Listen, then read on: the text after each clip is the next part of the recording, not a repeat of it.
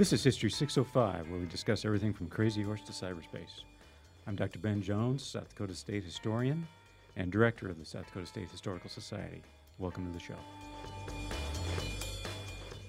Welcome to History 605. Today on the show is Professor Clayton Anderson from University of Oklahoma. Professor Anderson and I had a conversation about his really impressive work called Massacre in Minnesota. And it deals with the events that annually are commemorated with the 38+2 ride and the events in Mankato, Minnesota, every December. You may have heard about the mass execution that occurred in December of 1862. His book takes a look at the events leading up to that execution, as well as the context of the times. We get into that in our conversation, but prior to that, what I want to do is set the scene to give a little bit more of a context, because we dive right into the details. And so what I wanted to make sure that you understood was it's often referred to as an uprising or the Dakota War. In many sense, it is a war that occurs in central Minnesota and the eastern parts of what is today North and South Dakota. And so the names you'll hear are the governor of Minnesota, Governor Ramsey, General Sibley, the commander of the Minnesota Militia or National Guard, as we would have called it today. We'll discuss the secondary effects of the fact that the Civil War is occurring, largely in the East at this time, but that is generally misunderstood or underappreciated consideration. The Dakota that were a part of the uprising definitely appreciated. In fact, they chose the timing because the Civil War was occurring. We'll also talk about Abraham Lincoln's role a little bit, General Sully's role, and some of the other Indian leaders, Gabriel Renville, who winds up leading the Sisseton-Wahpeton tribe and establishes the Sisseton-Wahpeton Reservation in eastern South Dakota. The other thing I wanted to tell you about, though, too, is that Clayton Anderson will get into kind of schools of historical thought and his concern about the bias that is a part of this very contentious discussion that occurs in the scholarship as well as in the popular view about the mass execution, the uprising, the reasons why it all occurred, and so forth, and how he, as a scholar, was prepared for that and makes the arguments that he does in his book with an eye that bias exists, those schools of thought exists, and that he chose to not use them and chose to work to avoid them, which I thought was very compelling, the fact that he's doing his historical thinking and he has used to use a way of thinking about history that he no longer does.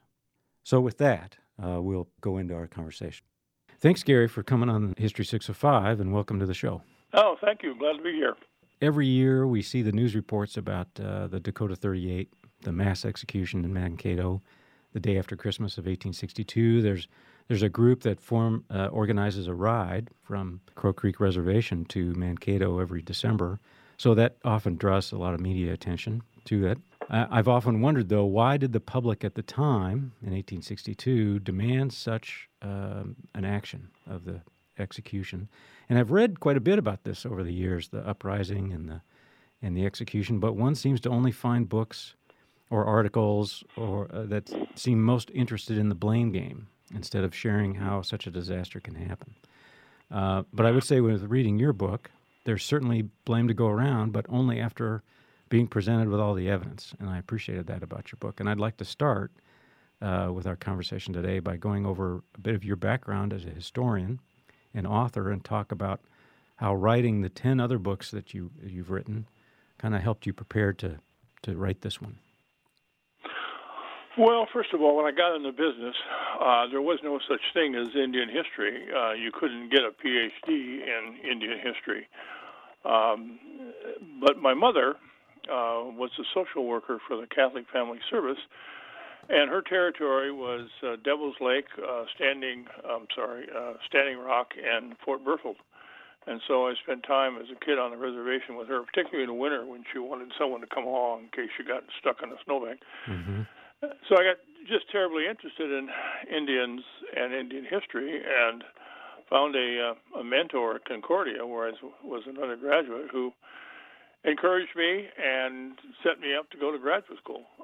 I was able to work with the premier historian in the country at the time, W. Gene Holland, who had actually decided to start training some people in American Indian history when he was at the University of Oklahoma back in the 1960s, and then he moved on to Ohio, and I worked with him there. So I was really fortunate in being able to work with someone who was really interested in the topic and encouraged me to go on with it. And, of course, it was natural that I look at Minnesota since I grew up there. And believe it or not, my great-grandfather, his last name was Sanju, good Norwegian name. Yeah. He had a store in a little town in northern Minnesota called Ashby. And in 1890, Minnesota put out a 2-volume, beautiful history of the Minnesota military in the Civil War, fighting back east, as well as dealing with the conflict. In fact, the majority of those 2 books dealt with the conflict in Minnesota. I used to go to Grandma's house, and she would allow me to take those 2 volumes down and start reading, and it fascinated me. I have those 2 volumes now in my library here in Oklahoma. So the topic fascinated me, and of course it was natural that I started working on it in graduate school. The interesting part of all this, I think, is that by the 1960s, there was a real change in the way in which we looked at Indians in general. It was a very liberal period, and in fact, a lot of Indian tribes were suing the federal government for what was clearly, outrageous fraud in terms of taking Indian lands. So by the 1970s, when I was in graduate school, books like Bury My Heart at Wounded Knee, D. Brown, Ralph Andrus, The Last Death, became standard reading in a lot of colleges. And, of course, the Red Power movement, which emerged, it was very strong in Minnesota and elsewhere, here in Oklahoma, too. So the pendulum started to swing back from a period when we had looked at Indians in the 1940s and 50s as, particularly in the plain, as quote-unquote savages. And that pendulum began to swing back then to the left. And as it did so, it went way to the left. So by the 1980s, when I was teaching at Texas A&M University, my first job was there in 1981. I was looking at Minnesota and seeing the outbreak and really struggling with trying to deal with it. And so I didn't deal with it. I developed a book that came from primarily my 1-year fellowship at the Newberry Library in Chicago. They financed me for a year and just come in and use their books. That's a tremendous library, by the way. It's a private library, and you can't get in it unless you are a research scholar and have a reason to be there. But at the Newberry, there were large numbers of anthropologists as well as historians who were working on American Indians. They have what's called the Center for the History of the American Indian there, and it's still there, very active. So in that liberal kind of atmosphere, a lot of other scholars working on similar topics, it was natural, I think, for me to move away from the outlook of the outbreak per se, but instead to look at the period previous to it. And, what I discovered was today what's called a substantivist argument, and that is that relationships are more important than market. And we had come to an age of political economy where economic dependency was a dominant theme. And, of course, we had been in Vietnam, and a lot of people, scholars in particular, argued that we were there because McDonald's could sell hamburgers and Goodrich could sell tires, et cetera, et cetera. In other words, it was a war that was tied to the promotion of capitalism in the Far East. Well, whether that argument was true or not, the fact is that it was increasingly applied to Indian history. And one of the great books that came out in 1983 was by Richard White from Stanford, called Dependency Theory in the Indians or something of that sort. I can't give you the exact title, but Richard's an old friend of mine, but he was hooked on dependency theory. But when I got to the Newberry, all these anthropologists said, no, that's wrong. Tribal societies don't work that way. They're based upon kinship and relationships, and relationships are more important than material goods. And so fur traders who came into Minnesota very early, or even into South Dakota, many of them were out in the Coteau de Prairie very, very early, 1730s, 1740s for sure, maybe even earlier than that. And they were coming out with goods, bringing them out from Canada, and they were almost all French. And they would go into an Indian village and give those goods to the chief and say, "Here, this is a present to you." And the chief would distribute them, and then all of his young men would go out and hunt like blazes and bring back fur, and the fur would be given to the trader. Mm-hmm. There was no, a deer hide is worth 35 cents. That didn't exist. Right. It was an exchange of goods based upon a relationship. Mm-hmm. So that's what became kinsmen of another kind. And when I got up to the war, my argument was real simple. That relationship completely broke down. Yes. Okay. And so the book itself was incredibly well received. It was, again, nominated for a Pulitzer Prize, and it got one of the best reviews I've ever received in my life in the Journal of American History, which is, of course, the top history journal in the country for American historians. And it has gone on to do rather well. It is not an easy read per se, but it was well received, and then I went on to do two more books that followed up on that. One was a biography of Little Crow, which is a very sympathetic biography of the guy, and that hit the state of Minnesota, and the Minnesota Historical Society initially printed 9,000 copies of that book, but they didn't know if it would sell or not. They didn't know if there was any interest in American Indians. And so they only bound 3,000 of them and sold them out in 6 weeks. Wow. So then they bound the next 6,000, sold those out within a year. The book was in paper. It's now sold over 50,000 copies. Mm-hmm. And the state legislature passed a law creating a fund to hire an artist to do a statue of Little Crow, and it's now in Minnehaha Park. So it did have kind of an impact on the state, and whereas Kinsmen of Another Kind sold well, but nothing like Little Crow, the biography. Right. And, so anyway, then we did another book called Through Dakota Eyes, in which we published 35 narratives of Indians who were involved in the conflict.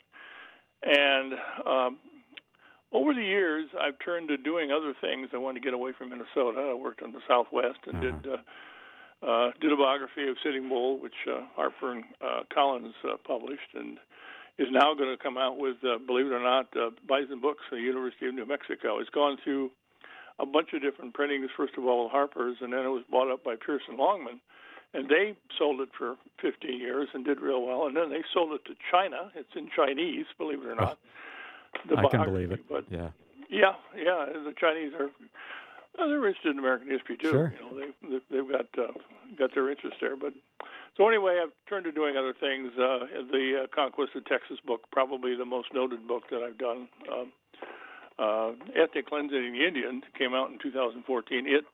It received, again, really, really great reviews, but it's a controversial book because there were an awful lot of young kind of very liberal historians who are convinced that the government committed genocide when it comes to the American Indian. Genocide is a word that has been defined in 1948 and used extensively today in the World Court. But it's very difficult to prove genocide, and I rejected genocide and argued in favor of ethnic cleansing instead. So that's where I've kind of come, and now I'm coming back again to work on the Northern Plains. And, of course, in order to get into the Northern Plains, Ray Damali, the great anthropologist at Indiana, said years ago, he said, the Northern Plains Wars are directly connected to the conflict in Minnesota. That's when it starts in 1862. And spreads out into the Dakotas. And so I figured I better do the Minnesota book first before I do the Northern Plains book, which is what I'm working on now. Okay. Well, there's a lot going on in that conversation. First off, you're just kind of ever-widening knowledge about the personalities, the events, the culture, the cultural clashes that were going on between the French traders and the Dakota tribe and so forth, and then just the way they perceive one another, and the wisdom or perhaps the shrewdness of those early traders who knew how to become kinsmen, perhaps, or at least understand the culture they're dealing with in order to facilitate the trade. Well, yeah, the fur trade is really very important in setting up relationships. And the new book I'm working on, that segment continues up to about 1850 when it begins to break down. Right. The relationships are good. Indians are trading with Europeans or with Americans by that time, after Lewis and Clark. Uh-huh. And the fur trade is fairly healthy well up until about 1850. And then it starts to break down, and the reason for that, of course, is the growing introduction of the market economy. And Indians don't like that because there are fewer furs out there to acquire, and so in the end, goods become quite a bit more expensive in terms of the amount of labor that's involved in killing them, first of all, cleaning the hides, and then bringing them in for trade. And as that begins to break down, I call that early period articulation. And it's a term that the French neo-Marxist anthropologists have developed dealing with Africa.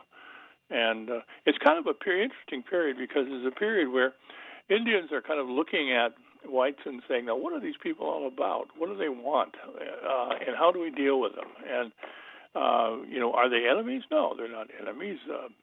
Are they friends? Well, not really either at times. Sometimes they are, sometimes they aren't. Mm-hmm.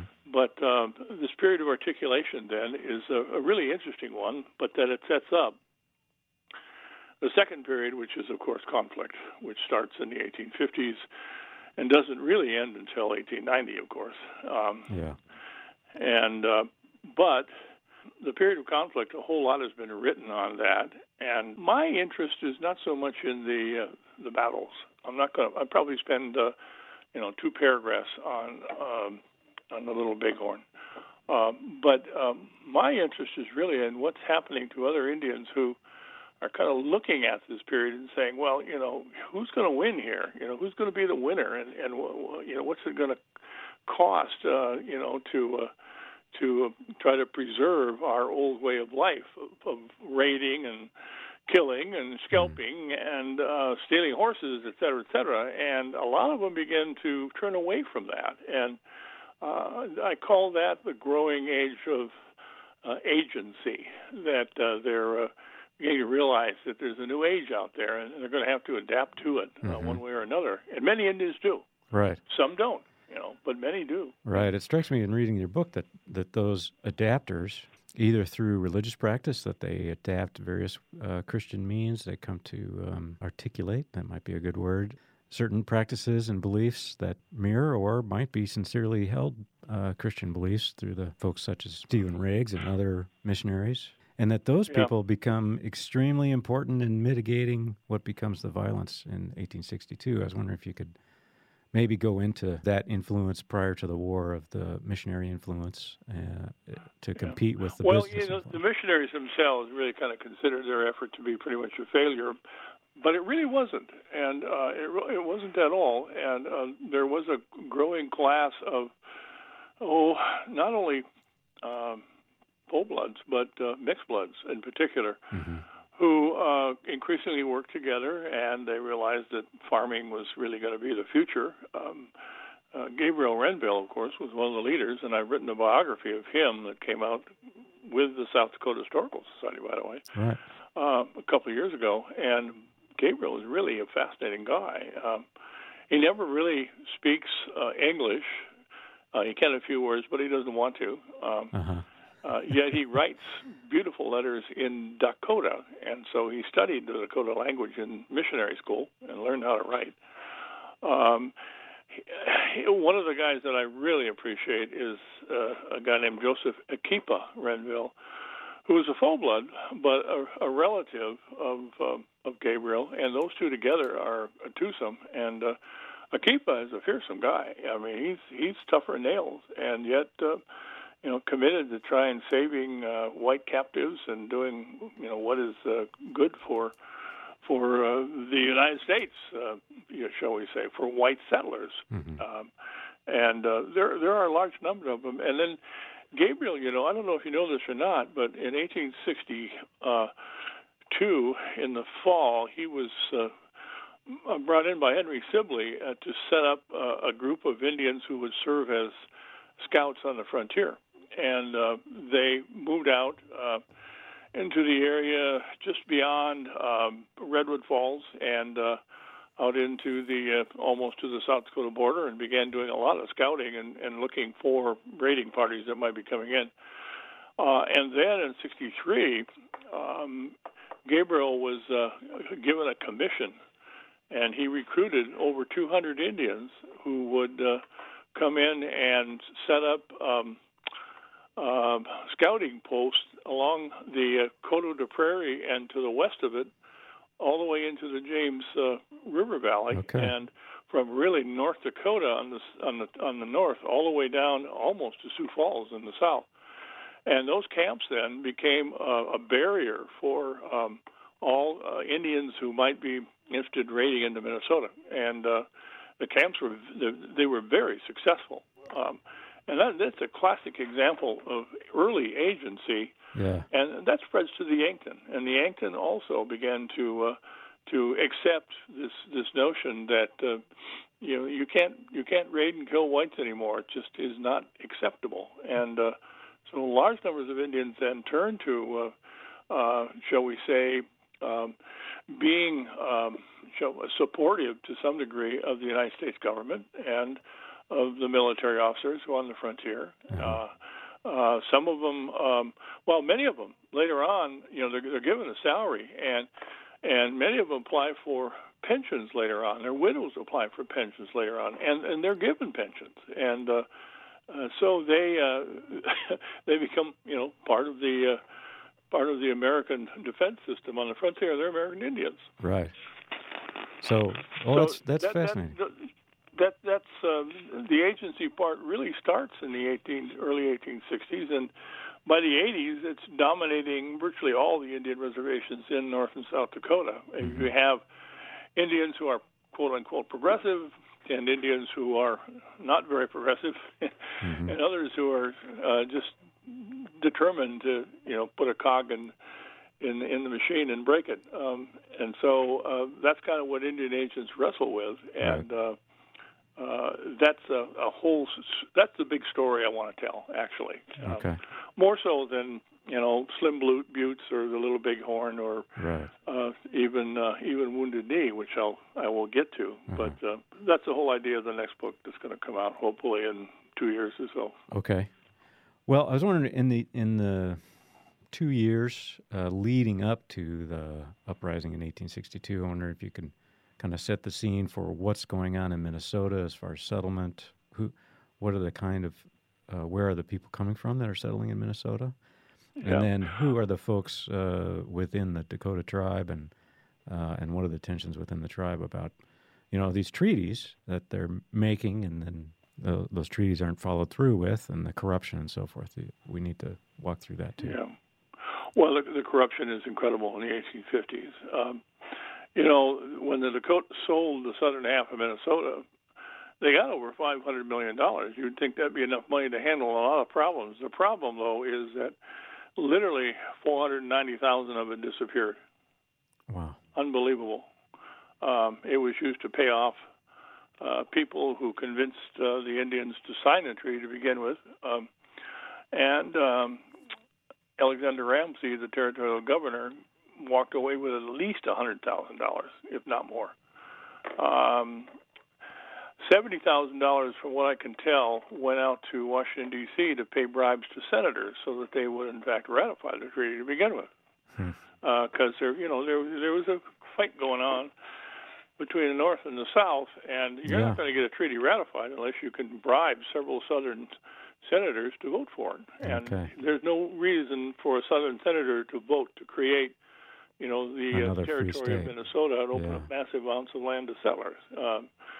So there was bribery, corruption, massive corruption, and the money just flat out disappears. But each year there is an annuity that's paid, and that annuity is oftentimes skimmed very successfully by Indian agents, and And then there's a second treaty in 1858 in which Little Crow and a group of leaders went to Washington, and they're basically told that they don't own anything in Minnesota, that the reservations had been set aside only by executive order for 5 years. Yeah. So in the original treaty, there was a reservation set up for them on the Minnesota River, a substantial reservation. And as the treaty came out of the Senate just axed the reservation and said, no, they need to go out on the plains and live with the other buffalo hunters out there. And in the end, an agreement was made that the president would allow them to stay for 5 years with an executive order. Well, that executive order expired in 1858. And so these leaders were told, basically, you own nothing, so sign this treaty, and we'll give you, half of your reservation. And we'll give you $90,000 for it. And, of course, that $90,000 absolutely disappears once again. There are claims that are put in. Henry Sibley, got $12,000. And many others got a slice of that, and the Indians got nothing. By this time, Little Crow and others, many of the leaders were beginning to realize that they were really getting ripped off. And they were hungry during the summer of '62. There wasn't any food in the warehouses. The warehouses were being plundered. Everything was really breaking down pretty rapidly. And, of course, the end result was the conflict of August 18th. And in many ways, had I been there, had I been an Indian, I would have been right alongside the crowd that was attacking Fort Ridgely. Quite frankly, it was outrageous what was done to those Indians. And of course, writing that story up was something that it really had not been done before. Right. But then the second half of the story is what, of course, is the controversial part, and that is the fact that so many settlers were killed. The numbers are well over 630 at least. And there are several kind of amateur historians in Minnesota who have been going around the graveyards and looking at gravestones and counting, people who were found and buried. Right. And so the number is now up to 630 some. And that's the worst. That's the worst massacre in American history, flat out. Right. There's nothing that equals it in anything we can find. I mean, I've looked at the slave rebellions in the South, whether it's Vesey's Rebellion or the Rebellion of 1831, there's no way that, close to several hundred people were killed. Right. So in the end, this is a terrible, terrible massacre. And I struggled with that. And there were people at the Minnesota Historical Society, my friends, Debbie Millian in particular, who just cringed when I told her the title we were going to use. But in the end, I felt it was really necessary because that is exactly what did happen. Yeah, it was a massacre. Yeah. Well, I'll say the other part that I really discovered that no one had really dealt with is the fact that there were massive numbers of settlers who moved in the spring of 1862, right up to the Minnesota River, right to the edge of the reservation, thousands of them, and so the population got to. Well, the number I use is lower than what General Pope used. General Pope thought there were 50,000 refugees. I think it's probably closer to 40,000. But that's the largest mass exodus in American history from a conflict, Atlanta, Georgia, when it was burned during the Civil War, didn't have but 1,500 people, So you're looking at a massive flux of people fleeing for their lives. Yeah. And bringing that in to the conflict, that had never been done before. No historian had ever decided to look at that part of it. Right. And well, I would say it was essential. Yeah, when I first saw the title of your book, I thought you were talking about the massacre being the hanging. But as I read your book, I realized, no, he's talking about the estimated 600 settlers who were killed. Yeah, and that doesn't get much attention, does it? No, and I think that's, and the corruption doesn't get any attention either. No. And the buying off. And as I say, at the end of the book, I worked for a long time on that paragraph. I have to see if I can find it. But it's in the end of the book. I'll walk out this way and continue talking to you. But okay. Yeah, I mean, it's really hard to find anybody who might be considered a hero in this whole business. Maybe the young lieutenant who, saved Fort Ridgely, we might nominate him. He's a good man. He goes on later on to be a sheriff in Minnesota and an honest, decent person. Right. Amongst the Indians, we can look at people like Akipa and Gabriel Renville and a few others who did really save the settlers. I'm sorry, the captives. But when I got to the end, I worked on this for a long time, and one of the people who quoted it, reviewed it for, I believe it was the Journal of American History, actually cited this one paragraph. And let it be finally remembered that accounts that are designed to vilify or honor the actions of men and women who are undeserving of either only compound the problem associated with facing our past. Both history and biography are often a complex mixture of factual assessment and supposition, but if written objectively, it can never be a part of a political agenda. Right. In many ways, it has become part of a political agenda in Minnesota. Unfortunately, the Minnesota Historical Society is hooked into, a general belief that you can't publish anything on Indian history unless some Indian on the board reviews it and says, yes, it's okay, publish it. That should never happen. That should never happen when it comes to academics. Right. And unfortunately, it has happened. But and then I cite the Greek historian Polybius, who wrote in 150 BC, quote, "If we make deliberate misstatements in the interest of our country or of friends or for favor, what difference is there between us and those who gain their living by their pens? Readers should carefully look out for this fault, and authors themselves be on the guard against it." Right. I thought a long time about Polybius and what he was saying before I really got into it. And Chapter 8 is a terrible, terrible chapter to read. Right. The white women who were captured, the younger ones, those under the age of 40, were almost all sexually abused. There's no question about it. And that's standard practice for Plains Indians. Standard practice for Indians of all make on the Plains, and it happens in the East as well with captives during the French and Indian War, although probably less so. But nevertheless, that sort of thing happens. And, of course, goodness, take a look at what happened in the Balkans during the 1990s. We know that 50,000 women were abused, and maybe more. So it's something I felt I had to deal with too. Yeah. So I'll let it all hang out. Let's put it that way. Right. Well, they're all disastrous when society is breaking down for whatever reason, and for whatever society. These kinds of things quickly spiral out of control when the guardrails that the society's put up are melting back and are disappearing.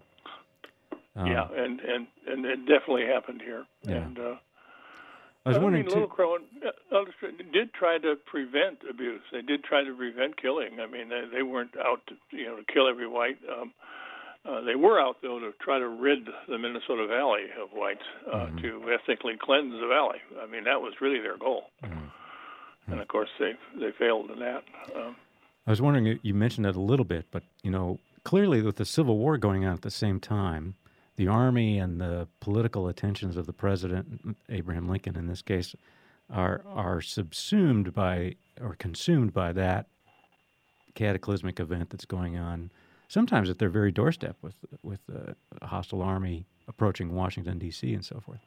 What's the interplay between these two events, and how does politics and Abraham Lincoln respond to the uprising? Well, obviously there was great pressure put on Lincoln to not only execute the 38, but to execute all 303 who had been convicted by a military commission that was sitting on the upper Minnesota River under the charge of now General Henry Sibley. He he's a colonel in the regular army to begin with, and with after his success, he was promoted to general. So he kind of thought he could do whatever he wanted to do, and so he set up this military commission and tried these Indians. Well, here's the problem. If you look at, I think it's Article 64 of the Articles of War, 65 right in there, it says basically that a military commander in the field cannot organize a military commission if there is evidence of prejudice. Now, if there wasn't evidence of prejudice in western Minnesota at that time, I don't know what prejudice is. Right. I don't know how to define it. And so later on, the next year, the Judge Advocate Denro ruled that Sibley had no authority to try any Indians at all. Mm-hmm. And yet he did. And, of course, the trials were a farce. Mm-hmm. There were 392 trials in the course of 40 days. So you can do the math. Yeah. We're talking about 30 Indians being tried a day at least, sometimes 40. And so the trials were a joke, and the records of the trials that exist, William West Falwell, an early historian of Minnesota, who wrote a wonderful 3-volume history of Minnesota in the 1920s, found those trial records in the National Archives and used them a bit, but said very little about them. I went back to look for them, and I couldn't find them in the National Archives. And I finally tracked down Bob Kwasnicka, who was the head of the National Resources Division, and he's from Minnesota and been in the archives for 40 years. Bob's retired now, but a good friend of mine. Mm-hmm. So Bob started looking, and of course he found them because they had been sent to the Senate. So they weren't in the Bureau of Indian Affairs records; they were in the Senate records. And found those records again, and of course I went through the originals in Washington, and then later on there's been a whole lot of work done on those, and a young scholar from New Ulm has gone through them very, very carefully, and has done a great job of looking at them. So we're able to pretty well determine how many Indians might have been guilty of something. Mm-hmm. And it looks to me, when you read those trials, that there are about 40 that were probably guilty of something that might have, killed civilians. And the vast majority of the Indians who were guilty, of course, fled out on the plains and were at Devil's Lake when the trials were going on in Minnesota. Mm-hmm. So the 40 that were actually kind of picked out by Lincoln to begin with, of those, I think we could probably argue that 18 or 20 at least are fairly guilty. Now, I say that because the missionary, Stephen Return Riggs, who spoke Dakota fluently, by the way, interviewed all those Indians before the executions. And he asked them point blank if they had been involved in any. And 20 of them just absolutely flatly denied having killed anybody. And they had no reason to say no. So when it comes to the executions, the 38 who were finally executed, one was commuted, and well, actually two, I guess, were commuted. But the 38 who were executed then, if you look them over carefully, there might be 17 or 18 who might have deserved execution, and the others who certainly, from what I can tell, did not. Now, having said that, of course, that was purely a political decision that Abraham Lincoln made in order to satisfy Minnesota, because the people wanted to execute them all. Yeah. The newspapers were just violently, demanding executions, and so was Henry Sibley. John Pope was a little less, shall we say, committed to the idea. He knew there was some problems with the trials, and he knew that this would sooner or later come up. And it did the next year. And so in the end, Sibley had his two lawyers sit down with all the trial records, and they went out and they picked out the 40 that were later on the list and were executed. It's the largest mass execution in American history. There was not due process. There's no question about that. There was certainly prejudice involved, racism involved. It would never happen today, I don't think. But the Civil War is on, and in the fall of 1862, I mean, the Union is getting hammered at Fredericksburg and Antietam, and other places, and so there's not a whole lot of attention on Minnesota. Right. What is interesting in the end, though, is that Lincoln barely won re-election in November of '64, and he was at a party one night, and went to see, I forget the senator's name from Minnesota. It'll come to me down the road. Anyway, he was talking to the senator, and he said, Minnesota I only won Minnesota by 2,000 votes. And the senator's response was, well, Mr. President, if you had executed more Indians, you'd have got more votes. Yeah. And Lincoln's response was basically, I can't, kill Indians in order to get votes, or right. something to that effect. Wasn't there? You'd talk about in the book that the military tribunal system then was reformed because of all this. Lincoln knew that, boy, this is a mess, and the Army's got to take some responsibility for this process. Well, it was, and in fact, it was being reformed during the Civil War by the Judge Advocate General. There was a general down in New Orleans. We had captured the Union and captured New Orleans, and there were an awful lot of people in New Orleans who were spitting on Union troops and this sort of thing, and so they were being arrested and brought in front of a military tribunal, and in fact convicted and thrown into prison. And their convictions were all overturned. Okay. And there were like 200 convictions down there that were overturned.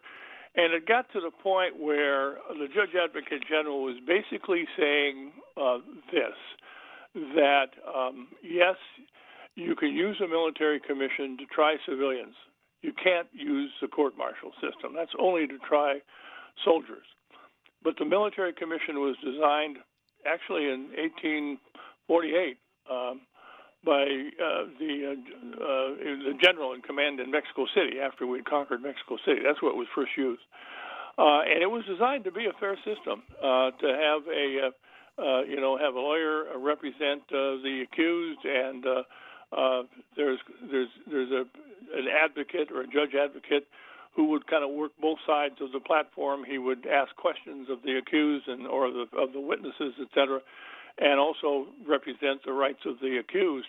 And then there would be a military court of at least 5 officers who would make the final decision, up or down.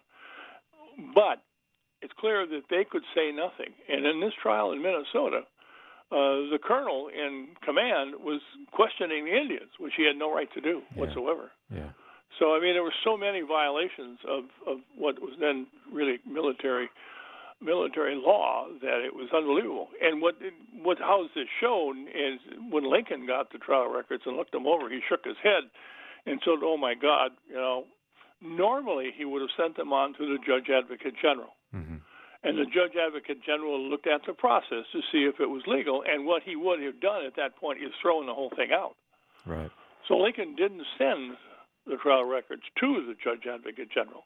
He turned them over to 2 lawyers who he said, pick out. I don't know if he said, I once got criticized because I kind of implied that Lincoln said, pick out 40, we'll kill them, or we'll execute them.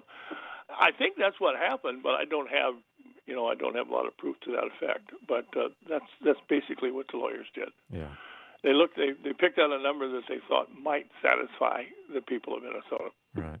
Another one of the things here that I'd like to get into, and then I think we'll wrap up the conversation. But I had been under the impression that once the mass execution occurs, that the war is over. But I read in your book, and now as I pay attention to it and other things, I see that Sibley and Sully and so forth go on and conduct operations, and perhaps with the assistance of Renville and those parts of the Dakota tribe into Dakota Territory for another 2 years or so.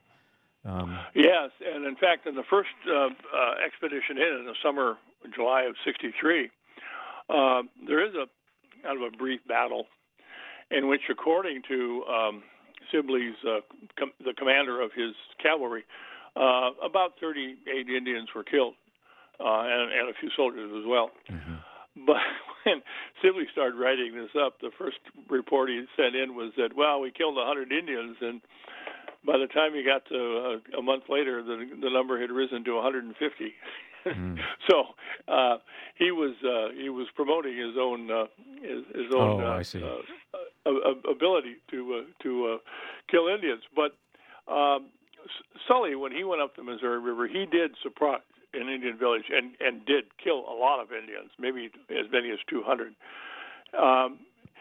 During this conflict, one of the interesting things that does happen is that a guy named White Lodge, who was connected to the killings at Lake Chetek, and he had taken and captured 2 white women who were abused, quite frankly. And those women were actually bought from him in November of '62 along the Missouri River. But at any rate, White Lodge set up a plan, and under a white flag was going to, in fact, assassinate Sibley and a council. And it was Joseph Akipa Renville who learned of it, and then Gabriel Renville who went to tell Sibley, do not go to that council, and Sibley did not go. Okay. Well, that cemented a relationship between Sibley and Renville, which did have meaning. And Sibley is I think, morally oftentimes wrong during the war. But in the years after the war, he began to help Renville and the Sisseton Wahpeton people, and it's Sibley that's really, in many ways, responsible for them getting that reservation in 1867 in eastern South Dakota. Yeah. And Sibley supports Gabriel Renville all the way through into the 1880s, the 1890s. There's a wonderful. We'll end on this. Gabriel has at least 3 wives. All right. And there's an Indian agent who is assigned out there who is a staunch religious person who says we cannot allow that. So he takes Gabriel's chieftainship away from him. At the same time, the Northern Pacific Railroad had left Fargo and was headed towards Bismarck, and they suddenly discovered that that land, eastern North Dakota, had not been purchased from Indians. Oh. So the BIA sends a commission out to deal with Gabriel Renville. And Gabriel, of course, in 1873 says, hell no, we're not selling. Forget it, and walked away. And, of course, the head of the Northern Pacific Railroad then was saying, what the, what's going on here? And he discovered that the agent had been, giving Renville a hard time. Yeah. And so he sends a letter to the Secretary of Interior in which he says, for God's sakes, get rid of that damn agent. I don't care how many wives Gabriel Renville has. Yeah. And that's what happened. Yeah. And Sibley, of course, backed Renville. And so it's a kind of an interesting end to the whole business. Renville went on to live until 1891, I think. Yeah. He was a very progressive individual who did a lot for his people. He really did. Well, that's one of your books I've not read yet, so I'll have to dive into that next. And, there's a lot of interesting stuff in there. And South Dakota's got a great, interesting history. And I took 30 of those books up to the Sisseton Reservation and met with the tribal council and a lot of Indians who came in. And we ran out of books. They bought them all. Good. They couldn't wait to read about Gabriel Renville. And it's a very positive biography of his life. He's an interesting guy. Yes. Well, Gary, it's been a great conversation about some ugly things, but it's an important one that's had, and I appreciate you coming on the show, and I wish you best of luck in your next book. Well, thank you. It's just a matter of writing it.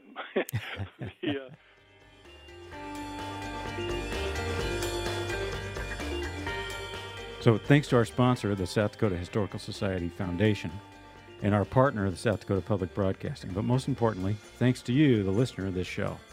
As always, if you like the show, please share it with friends and help us get the word out. The South Dakota Historical Society can be found on the web at history.sd.gov, and we'd appreciate you checking us out. Now go do some history.